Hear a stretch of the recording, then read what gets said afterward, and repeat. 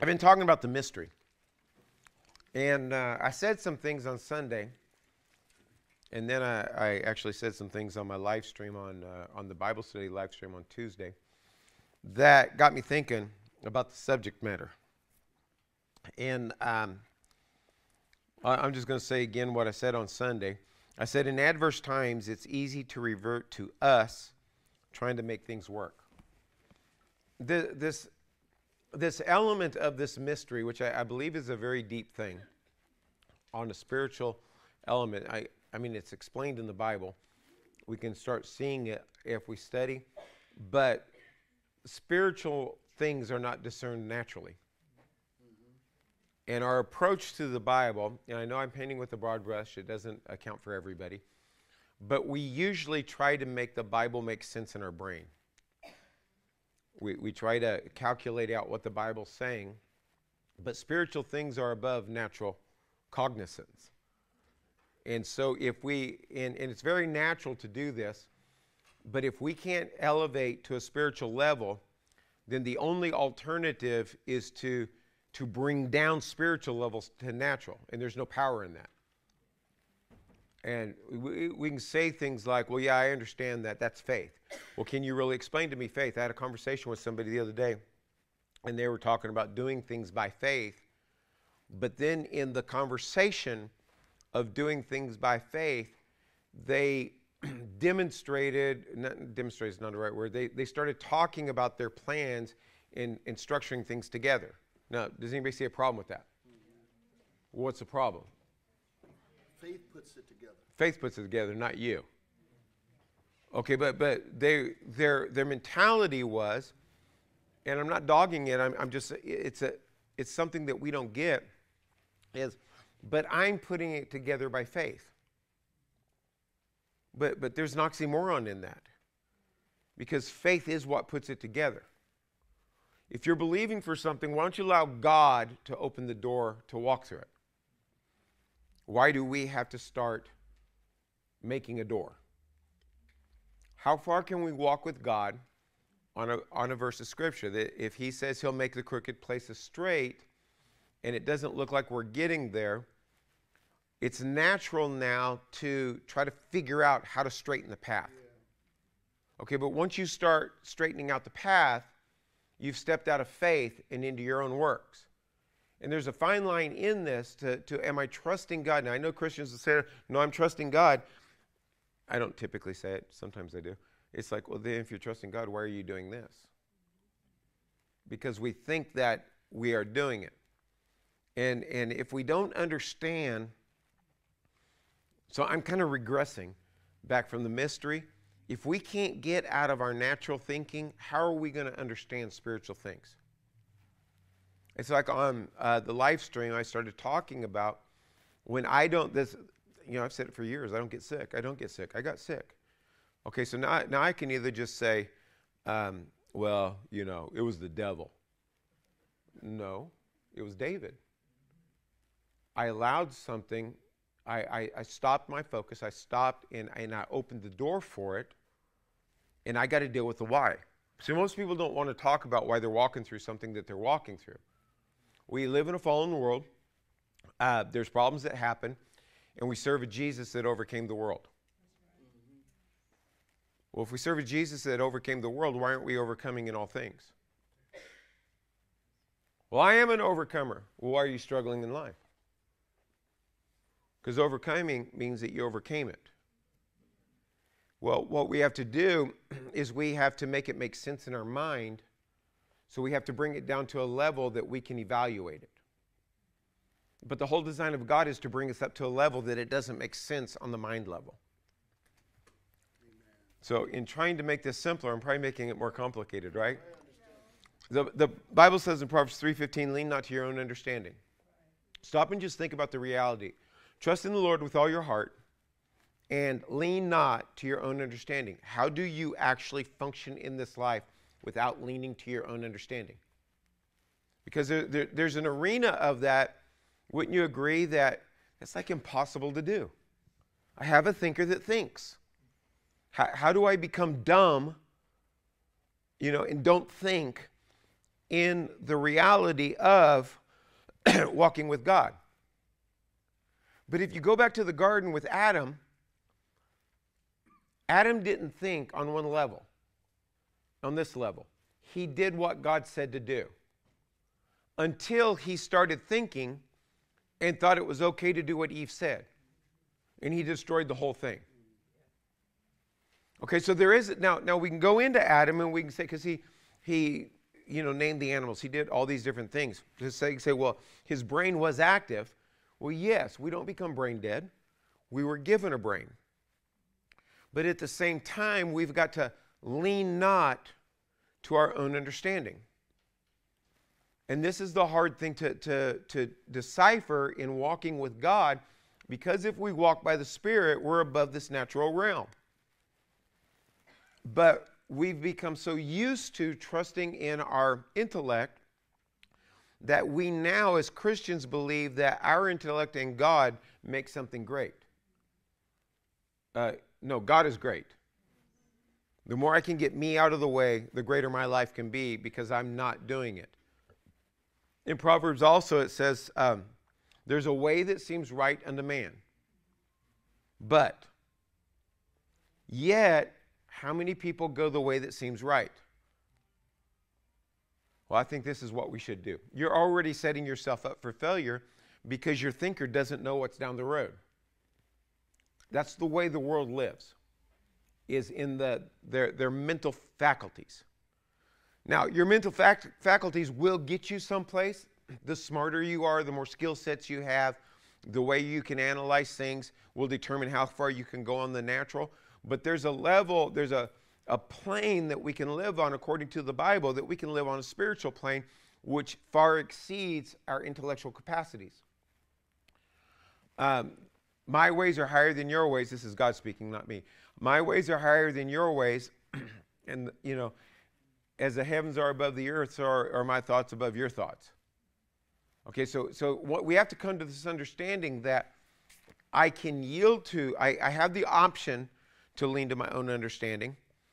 I have the option of going the way that seems right, but God's told me it's not going to work. So now I have a battle on my hands, because every single one of us in here has a belief system. Do you know that there's a Flat Earth Society?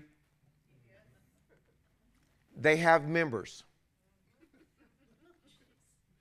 And they fully believe that the earth is flat, and if you go too far, you're going to fall off the edge. They believe that all the, we got satellite photos of the earth. They believe it's all propaganda. Okay, they've got a belief system on this. Okay, well, you got a right to believe whatever you want to believe, but does that make it right? So that's a problem. Now, none of us are stupid enough to believe something like that, right? Yet we all have a belief system. And our belief system, we believe our belief system is right. We have a belief system on money. We have a belief system on politics. We have a belief system on faith and how it works. And if we all just got in a discussion, we might find areas that we disagree with each other. I don't have a problem with disagreement. A lot of people do. But we have to come to an understanding. But do you ever stop and ask yourself, why do you believe what you believe? Where is it coming from? I've talked to many people over the years. They will give me their belief system. They believe it. And it's like, okay, give me a verse on it. Well, I can't. Well, where does your belief come from? Are you using the PFA method to establish your beliefs? PFA, pluck from air. I just decided to believe this. I got no basis for it. It's never worked in the past, but I believe it. So God has given us a way to understand. Now, so go to Romans chapter 5, verse 17. Amen. Thank you. Get into the Word of God here. I dealt with this on, to some extent, on the live stream on Tuesday. It says, "For if by one man's offense death reigned." Now that word "reigned" is a ruling word. To reign. By one, much more they which receive the abundance of grace and of the gift of righteousness shall reign in life by one Jesus Christ.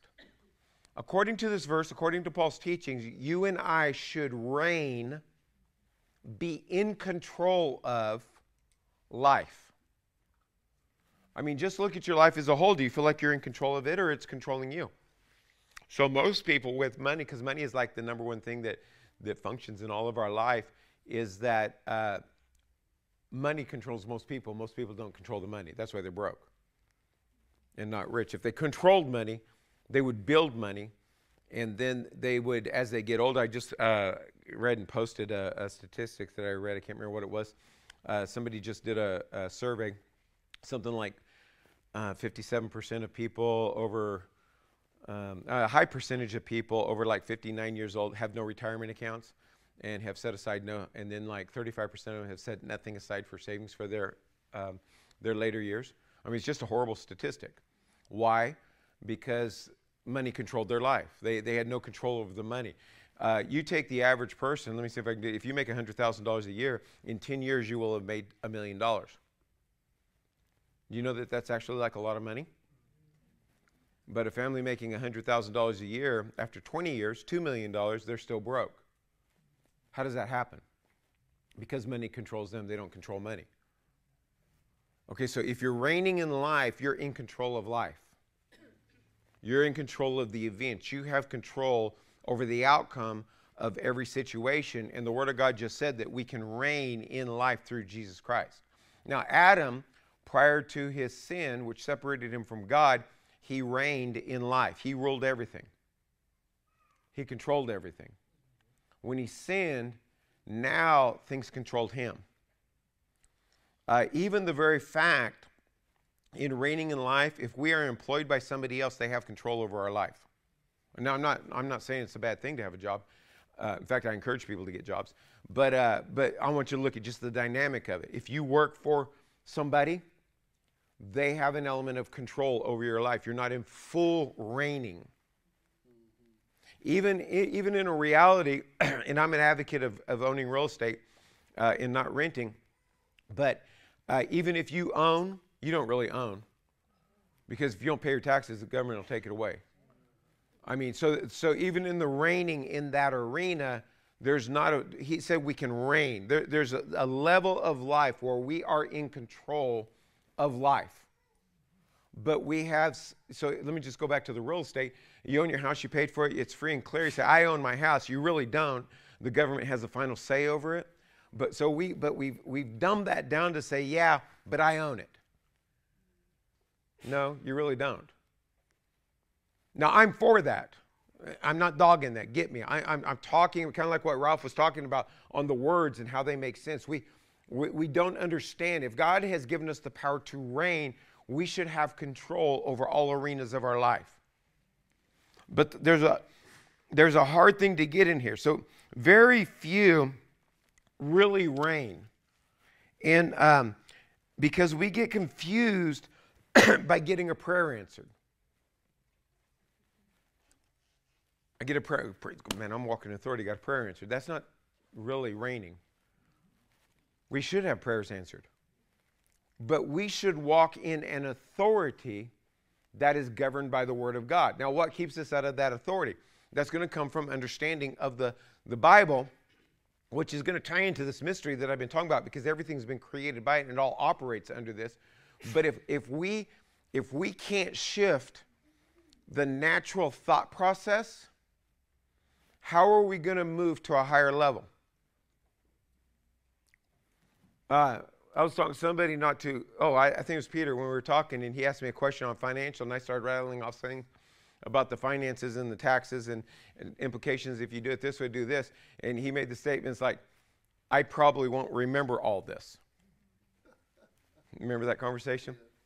And just because I'm talking on a level of understanding that I have that he doesn't have. But then I was talking to Daryl the other day, and he was talking about something with electricity and everything like that, and he told me this big old long thing. He says, you understand it? Not a clue. Because my brain's not wired for that. Okay, so So there's levels of information that's higher than our, what? Okay, that's a good one. I fell into that one, didn't even know it. But can we agree that there's levels of information that's higher than our levels of information? Okay, so if we understand that in the natural, then how do we not understand or at least be cognizant of the fact that there's a level of the Spirit that's even higher than our level of understanding? Now, it's easy to say, yes, no, I get that. I can see where that would be true. Okay, but what are you doing about it? Well, nothing. It's like way up there. No, but God wants us up there. God wants us. But getting people out of their natural mindset, it's a very difficult thing to do. When Joshua, they went into the Battle of Ai right after they, Jericho, and then they went to the Battle of Ai. He sent 3,000 men because they were a small army, and they had 36 men died. It really messed them up because their mentality was no one should die. Now you're talking like 1.2% death rate in a war. That's like really good. I mean, that would be like, man, this was a major victory. We only lost 36 people. Not people in covenant with God. He ripped his clothes, threw ashes on his head, cried out to God, why did you bring us here if we're just going to die? Because 36 people died. This is why at Ziklag, when they came in and took David's, his army, they took their wives, their daughters, and their stuff and everything like that, that the men wanted to kill him. It wasn't just so much that somebody came into our camp, it's we don't lose. Go in and study their fighting. Those 400 men, they would go in and defeat armies and not lose anybody. They had a reigning mentality that yes, there's a war in this life. Yes, we are going to have to defend and go after, but we don't lose. It's not okay to lose one person. When they came back and it's lost, it's like, what'd you do? You got God off our side or something like that, and they wanted to kill him. But the mentality behind it, the understanding behind it, is how they approach life. Do you approach life from this mentality, or do you just realize, hey, you win some, you lose some? You know, hopefully the wins are bigger than the losses. Even in the stock market, they say that if you can be right about 60% of the time, you'll make a lot of money. But why would we accept a 40% loss? It's a mentality. So how do you define, I mean, don't answer me, just think about it. How do you define, or what is your definition of reign? Because we all have a definition of reign. And wherever our faith is, that's the level we can reach. So if I can understand my understanding of reigning, I know that's the extent of where my faith is going to take me. You know, if my faith is that everything's not going to collapse around me, I might be able to get by in everything, but is that really a definition of reigning? Now, let's go over to Romans 8, just a couple pages to your right. Are you tracking with me? Yeah. I'd be like, Ralph, do you understand? Romans 8:4. That the righteousness of the law might be fulfilled in us. Now, all the people that don't understand the real context of the Bible and think that the Old Testament is going away, there is a righteousness of the law, because he's referring here to the Mosaic law, Levitical law, and things like that. So there's a righteousness of the law that might be fulfilled in us. Watch this. Who walk not after. Now, this word after means according to, which kind of makes more sense, at least it does to me, that of the law fulfilled in us, who walk not according to the flesh, but according to the Spirit. You and I have an accordion in us. I just thought of that. What are you walking according to? Now, a Christian's going to say, well, I walk according to the Bible. Well, then you should reign in life. Because there's only two elements. There's the system of life and the system of death. There's above all things and in all things. Ephesians chapter 1. Who raised Jesus from above every name that's named, seated him at the right hand of the Father, chapter 2, verse 6, and seated us in him. We're either above or we're not. There's only two places. So what is my life according to? So in order for me to look at that, I've got to look at how I transact my life when events happen in life. So, you know, I don't mean to be rude here, but most Christians are naive because we just kind of, we just trying to get Jesus to bless us. Because the reality is, God has set up a system that if we live according to the system, everything that he said will work. That's why I've said our lives are the sum total of our decisions. You didn't get a bad rap. I didn't get a bad rap. We all got a bad rap. Came from Adam. It's what we do with that rap. How we respond to those things. So how are we going to understand the mystery if we can't get out of natural thinking? So let's go to verse 5. For they that are according to the flesh do mind or set their mind on the things of the flesh or the natural. So my according to is directly connected to my thinking process. We all have a thinking process. And all of our thinking process is according to something. Now, we have control over that. What was that? Did I just hear that, or was that?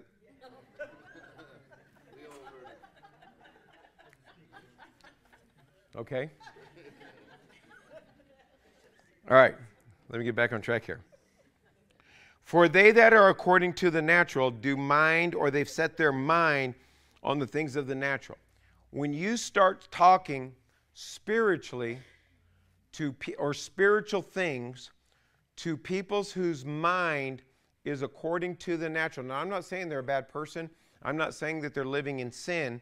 I say they're thinking based on the natural way that you think. Okay, I saw a meme. It wasn't spiritual or anything. I thought it was really interesting because it was just a thinking. And I probably can't say it exactly, but the person said, why do people say that there's bad weather? He says, there's really not bad weather or good weather. There's just weather. The only thing that's bad or good is the clothes that you're wearing. You might have the wrong clothes for the weather, but it's not that the weather's bad. You're just wearing the wrong kind of clothes for that weather. And I thought, that's interesting because that's a whole different perspective on how people look at the weather. Okay, that was a thinking process. Now, we all have thinking processes to how we analyze things. Most people, and again, I'm not being negative, this is the natural. In fact, there's only two ways of thinking. There's thinking natural and there's thinking supernatural. We're born into the natural system. And by default, we will go to the natural system, but you can train yourself to go into the spiritual way of thinking. But it takes effort. So when you start talking something spiritual to somebody who has a mind according to the natural, they'll never see what you're saying. And they'll even get mad at you if you try to explain it to them. Because it's violating their natural belief systems. So let's go back to the verse here. For they that are after the natural, or that are according to the natural, do mind or have set their minds on things on the natural, flesh. But they that are after, or according to the Spirit, they have set their mind on things of the Spirit. So you and I have an ability to set. Now watch this in verse 6. For to be, in verse 5. So the verse 5 is talking about where we set our minds. This is the thing that, I'll tell you one of the little fights that Tammy and I had growing up. in our marriage. Tammy's more educated than I am. She has a degree, she's a teacher, she had all these things, and she thought according to academics. So we have two girls come along. I don't want them to go to college. She does. Because what does the natural tell you? You go to school, you get a degree, you get a good job, you make a lot of money. It doesn't work. I mean, we got whole histories of that. I mean, only like 3% of people have enough money when they're retired, yet they're following the system that has, it used to work fairly well. It doesn't work at all today. Even today, right now, academics that people get degrees and whatever, only like 20% of them actually work in the field of their degree. 80% of them don't. They just got information in their head. It doesn't work. I didn't want my girls to go to because I didn't want them to get in debt with student loans, which I was very right now. I mean, it would have been a while back. It's really expensive now. But I did everything I could to shift their thinking away from college while she was doing everything she could to shift their thinking toward following the status quo, the culture of what we say works in life. My girls have done, I won, by the way. And my girls have done very well. What's that? I let you. Yeah, she let me. Later on, she realized, she goes, "You're right and I was wrong." We'll bring that part in. And but my girls at 30 had a net worth. Most people at 50 have no net worth, or it's a negative net worth. But I taught them the system. I taught them to think different. Now, this isn't spiritual. This is all natural. But I taught them to think differently than how the system was teaching people to think. Even though, and people fall for it all the time because it's the way that, it's our culture. It's what we do. It doesn't work. There's no history behind it to work. I mean, for a small percentage of people it works. But as a whole, it's a system that doesn't work. It puts people in debt and creates an environment that they're struggling to get out of. Okay, but what was I trying to do? Well, if you remember my story on raising kids, I mean, at the first juncture, I didn't want kids. When I was a kid, I wanted to be an adult. I just, let's bypass this whole childhood type stuff and get into adult. I've always been older than what I am. And I didn't want kids. It was 4 years before Tiffany was born. We were married 4 years. And Tiffany changed my life. And but when she was born, the thought that came to me was that I've got 18 years. I didn't think of it in terms of talking now, but this is actually what I said. I've got 18 years to set the cells of her life so she can function without me. So the next 18 years wasn't on trying to be popular with her. It was, how do I teach her to think so if I'm not here, she can get through anything? Because I'm one that believes that I can get through anything. I don't care what it is.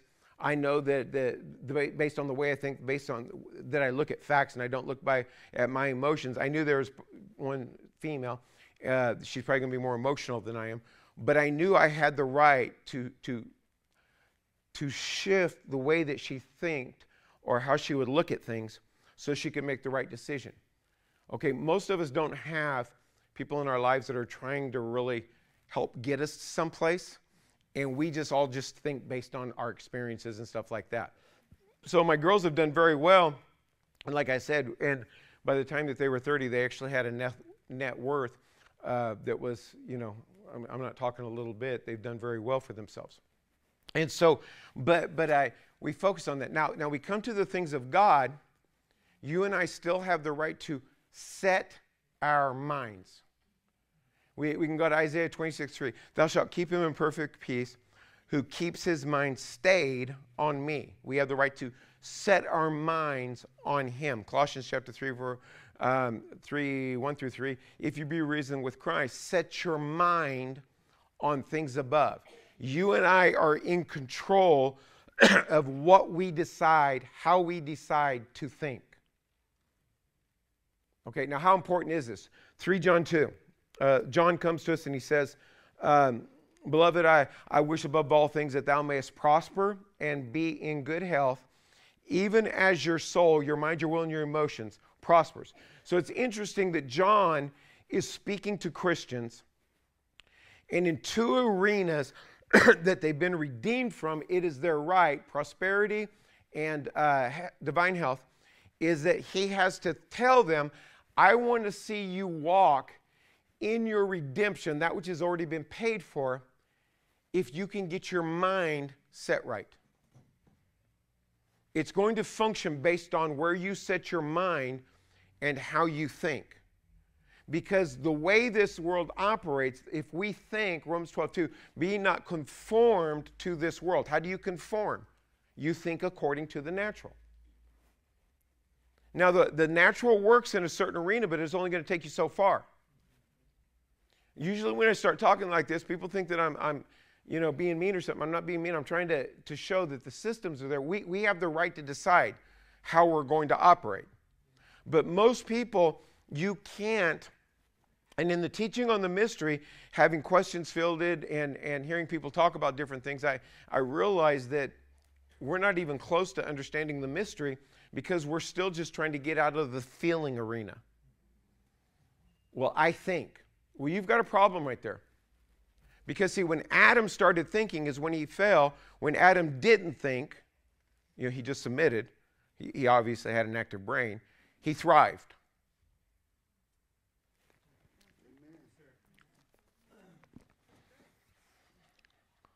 Okay, so verse 6. See, the church is not good at separating activities from where our mind is. Well, I go to church, I pray, I read the Bible, activities. But where's your mind when you do those things? What position do you pray from? I'm not talking about on your knees, standing up, laying down. From where are you praying? Seated in Him or as a victim to a circumstance? See, we have a hard time. Well, I'm doing all the Christian things, but you're failing to set your mind because when information comes, you try to make it make sense naturally. I don't think that has anything to do with anything. But throughout the Bible, it's very clear the things that we do open the door, close the door of walking in the Spirit. Amen. Got a microphone? Tammy?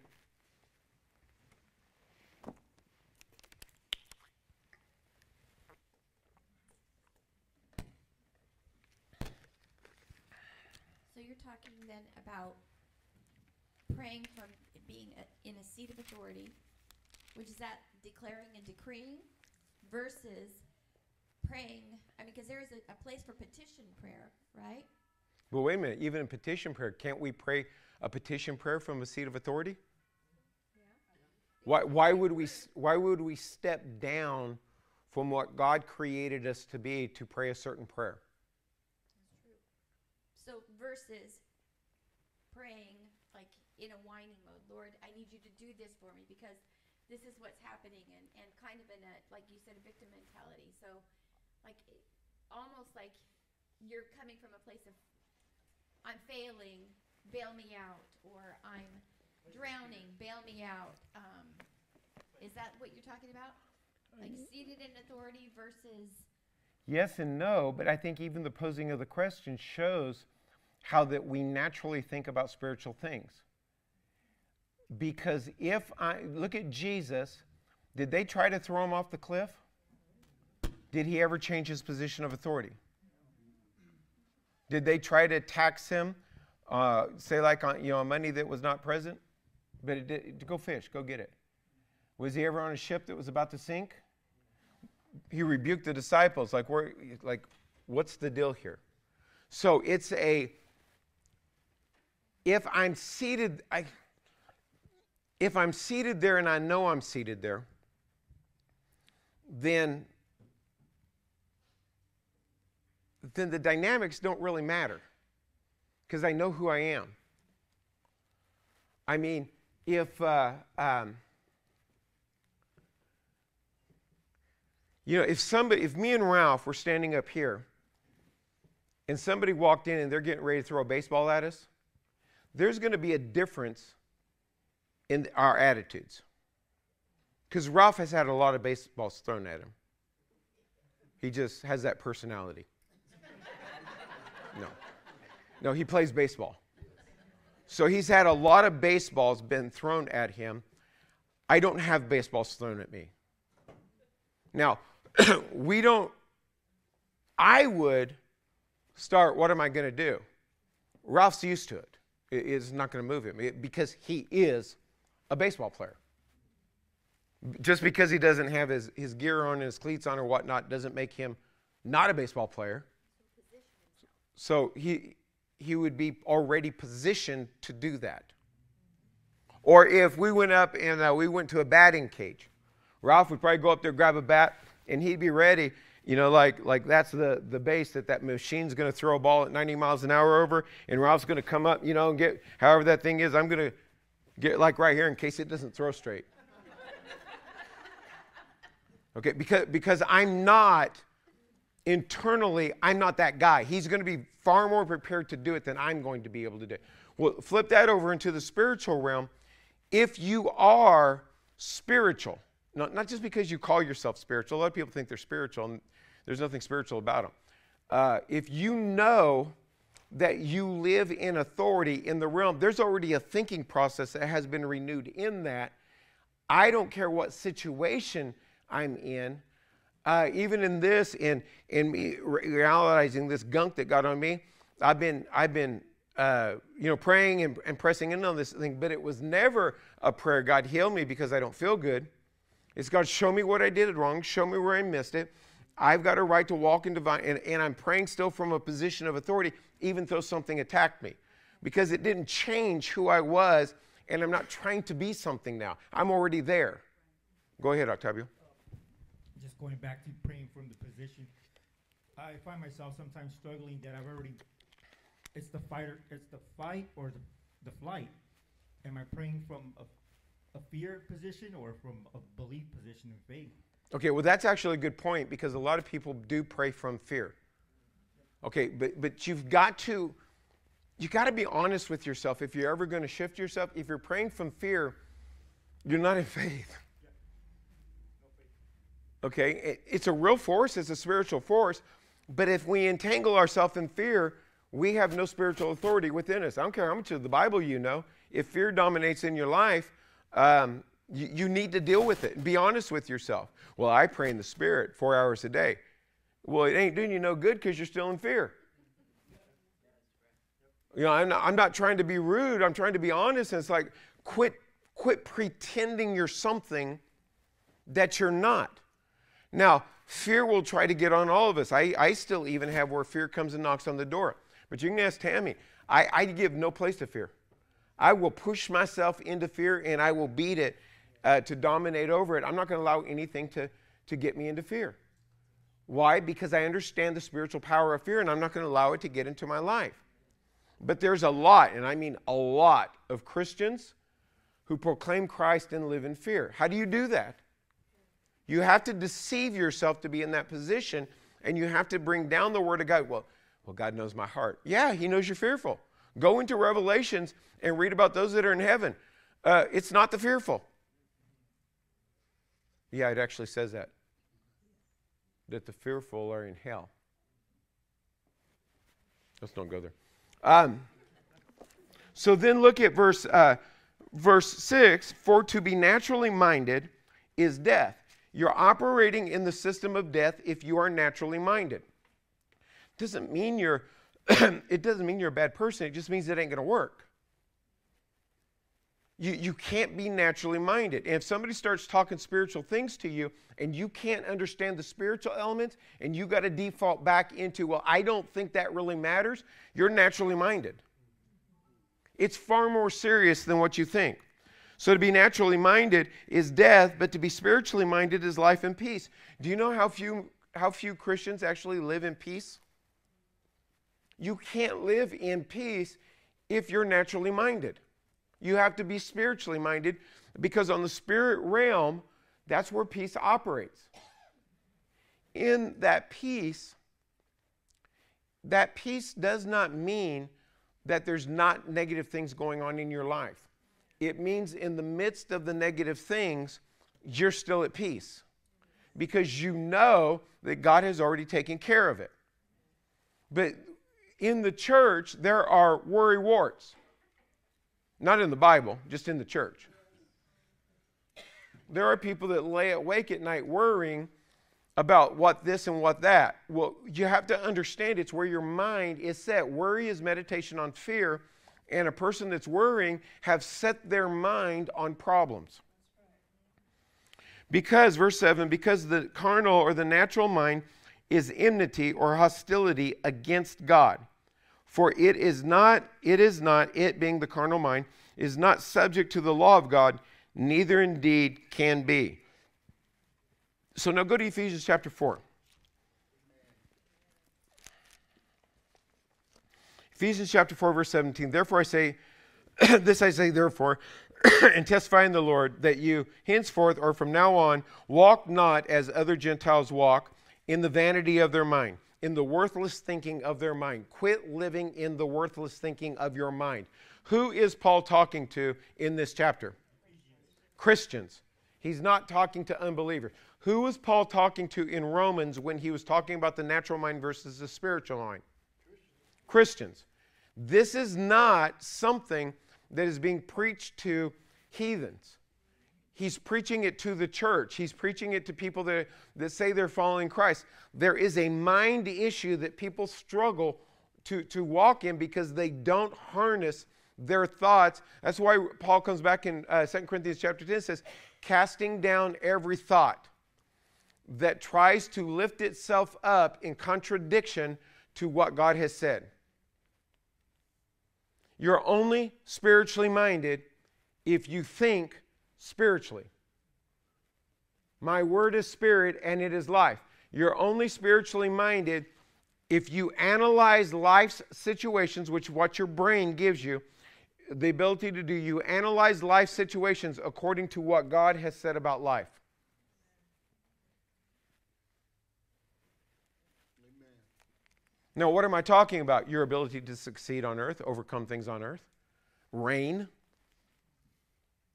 See, we've got a lot of, well, I won't go there. So, verse 18 says, let me go back to verse 17. So, from now on, walk not as other Gentiles walk, in the vanity of their minds, having the understanding darkened. So, if you're operating from a carnal mindset, your understanding is darkened. You're not going to see spiritual things. They won't make sense to you. It will frustrate you. You will think that people are just harping on little minors and stuff like that because you can't see it, because you're blinded. Being alienated, what does alienated mean? Separated from the life of God. So how are you going to partake in this life if you can't, like Ralph was talking about, if you can't see it? Through the ignorance that is in them. You become ignorant. That's not a dirty word. It means you have no knowledge. Because of the blindness of their heart. So Paul is speaking to believers.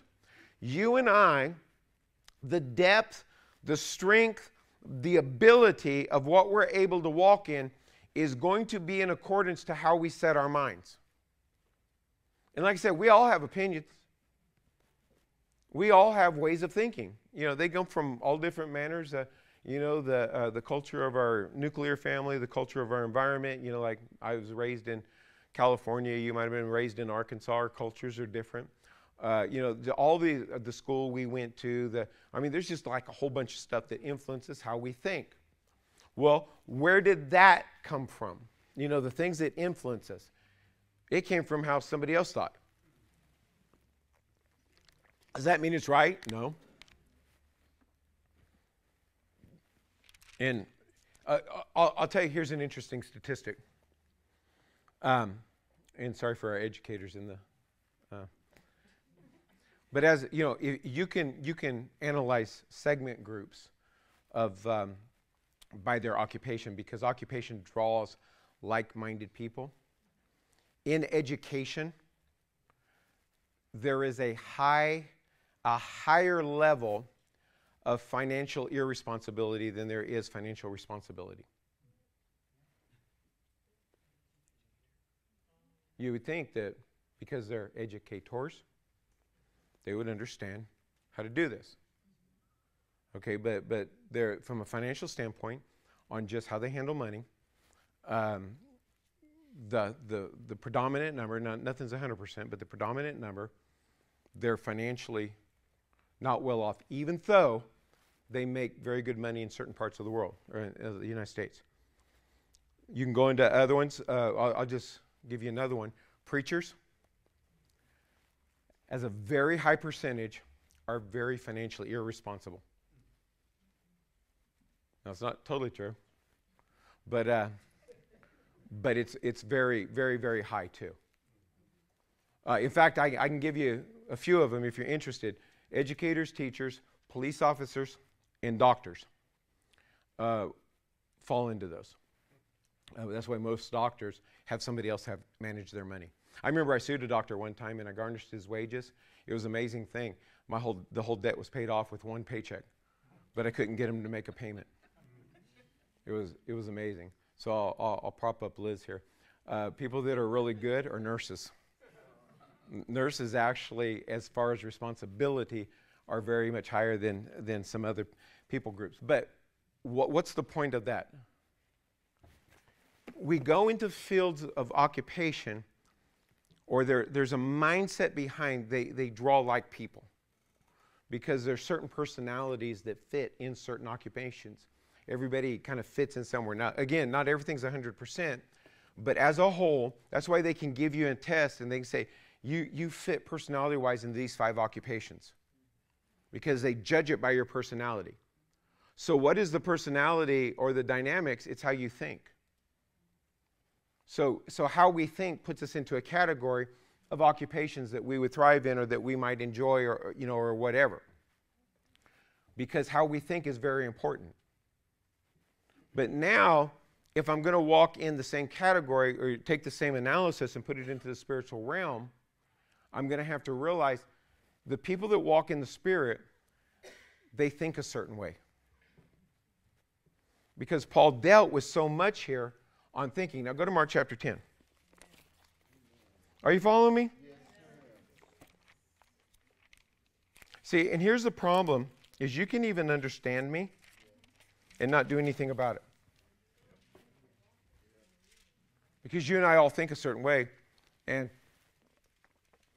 how we think is comfortable to us. Because that's how we think. Somebody might be listening to you think, man, you're like an idiot. But your idiocy that you're talking, it makes total sense to you.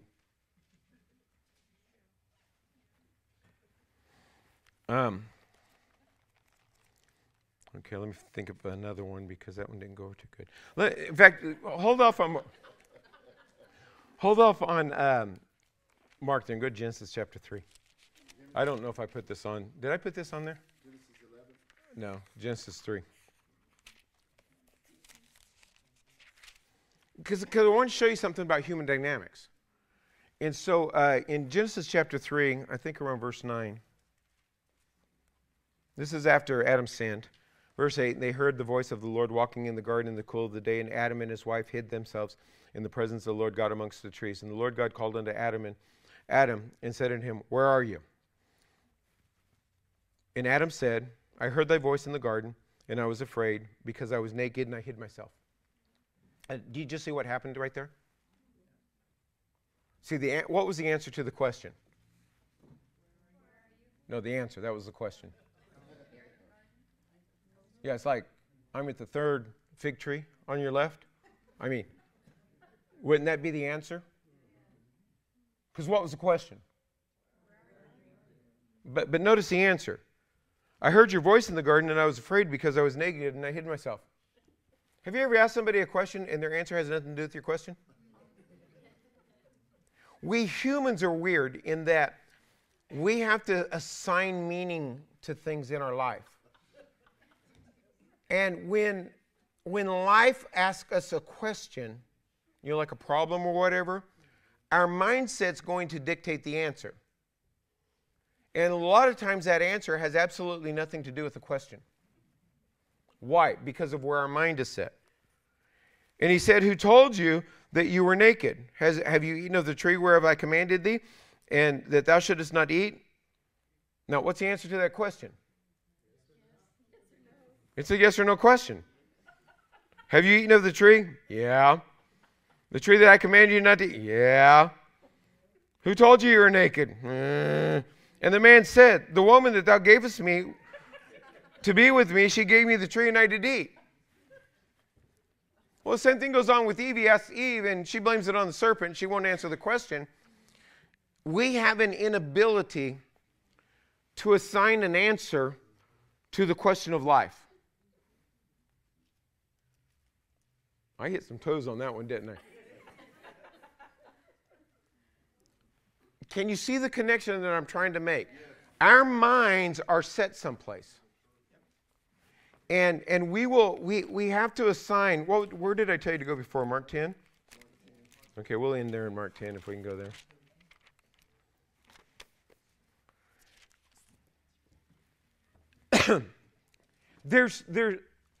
There's two answers to every question. A spiritual answer and a carnal answer. Where your mind is set is where your thinking is going to be, which is going to determine how far you can walk and what you can come out in. If we can get to the spiritual realm, we can start understanding spiritual things, and the answers on a spiritual level are far more powerful than the answers on a natural level. You could, like, if you get into a financial problem, the natural answer, and where most people default, I need more money. Has anybody ever been there? Amen. But maybe the spiritual answer was, this door you opened over there is robbing you of everything that comes in. It's messing with your money flow. You can't see it naturally. Or this person over here is blocking this thing because of this that happened. If you can set your mind on things above, God can show you. You think the clog is over here, but really the clog is around the corner over here. It's like the story I told you about our house, that the door from the laundry room into the garage is in this corner, and our bedroom's on this corner. And I was in there getting dressed, and somebody went into the garage, and it shifted the door, and it startled me. And the Lord spoke to me at that moment. He says, this is what happens to my people. They open the door on one side of their life, and it affects them on another side, and they never connect the connection to it. See, on a natural level, it doesn't make sense that because I did that, I'm dealing with this. The struggles in your health may be because of how you handled that person over there. Well, that person had absolutely nothing with health, but that opened the door that caused this. Your money never works. It's always short, and it's never coming in right. You get a little break, and everything falls apart again because you did this over here, but you don't see that as affecting this. Because it's a legal system. All the devil needs is access into our lives, and he's not going to fight you at the same level of where you gave him entrance. He's going to hide and come around to a different area where you're not going to connect the dots.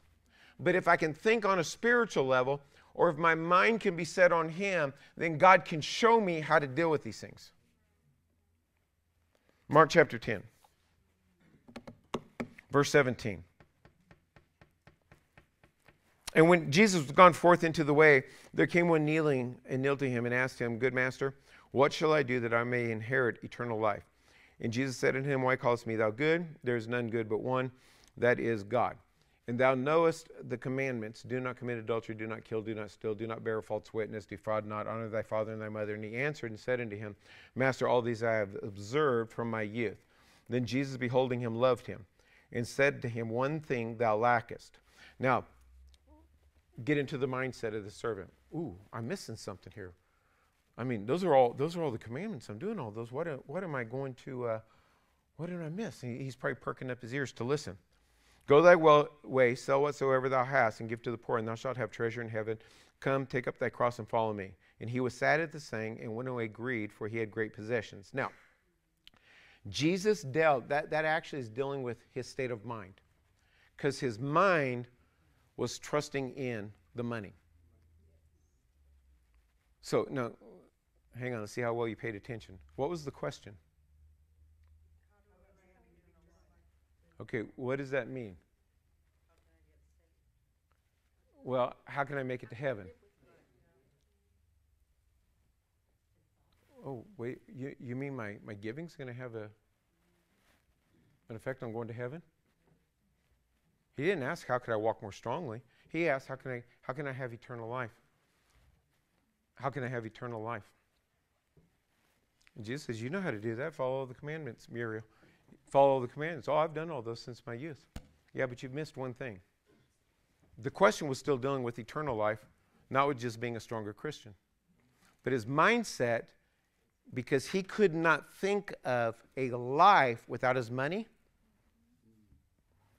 he could not reach, because Jesus is not trying to make him broke, because there's no place in the Bible that Jesus wants us broke. In fact, the Bible says that if you have pity on the poor, you lend to the Lord and he will repay you. So whatever he sold and gave to the poor, God was on the hook to give it back to him. Go ahead. Jesus, beholding him, loved him. That when I see that, it reminds me of, I love you enough that I'm going to tell you the truth. Mm-hmm. And you need to listen. You know, it's like a lot of the things that you've been telling us, you know, that you're trying to get into us, sometimes are hard to hear. But if you'll listen, then you'll reap the benefits. Yeah. And another way you can, another way you can add into that is that he loved him. He wasn't just trying to get money out of him. Because if you're trying to extract money, manipulate people for money, you don't love them, you love you, or you love money. And so this was all done for his benefit. Let me go ahead and just read the last verse. It's just one verse in Genesis chapter 11. Genesis chapter 11, verse 6.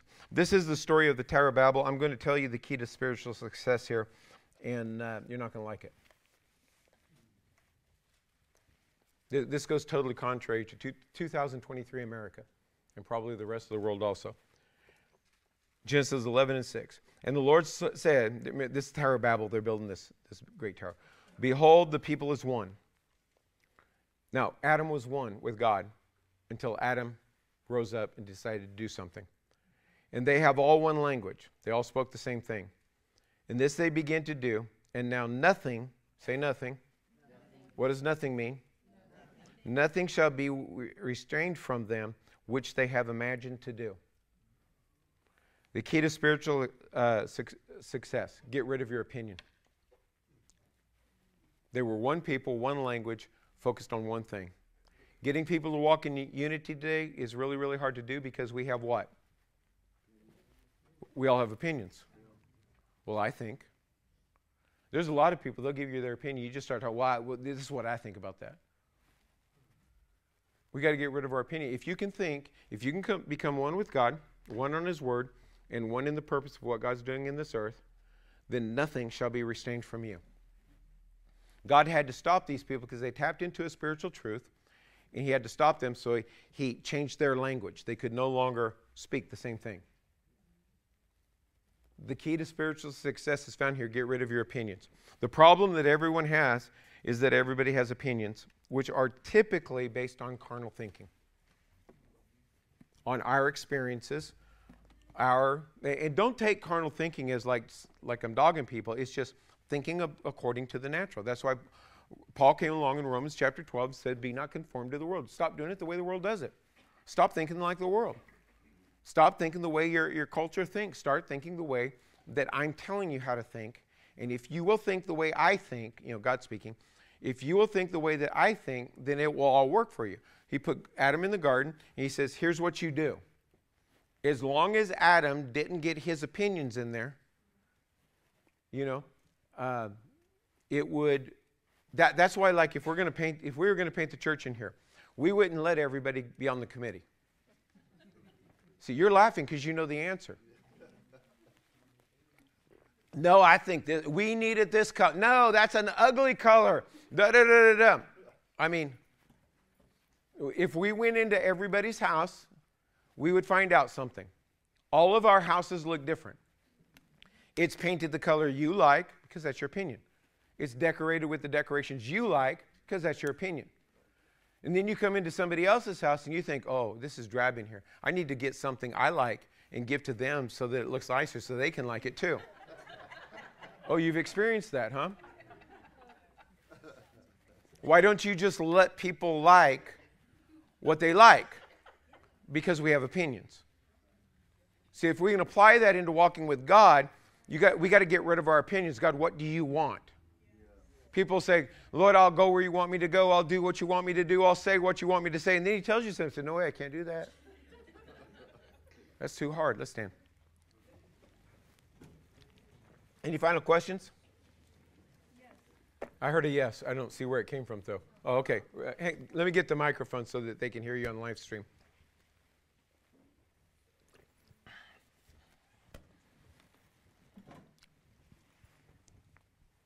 I just wanted to know if when David said, "What time I am afraid, Lord, I will trust in you," was he walking in his in the natural, or was he speaking in the spiritual? Well, I would say that if he's saying, I will trust in you. Go ahead. So it is okay to be fearful if you're like brother said, if you're in danger, it's fight or flight. Okay, I understand your question. It depends on how we're using fear. In the fearful in the Bible where it talks, I'm fearful of the Lord, that word is a word of reverence. It's like an electrician is fearful of electricity in that it causes him to operate correctly because he knows the power of the electricity, and if he mishandles it, it will bite him. Okay, same thing. We should be fearful of God in that our reverence of God. Most people are not fearful of God because that's why we violate what God says, because we don't fear him.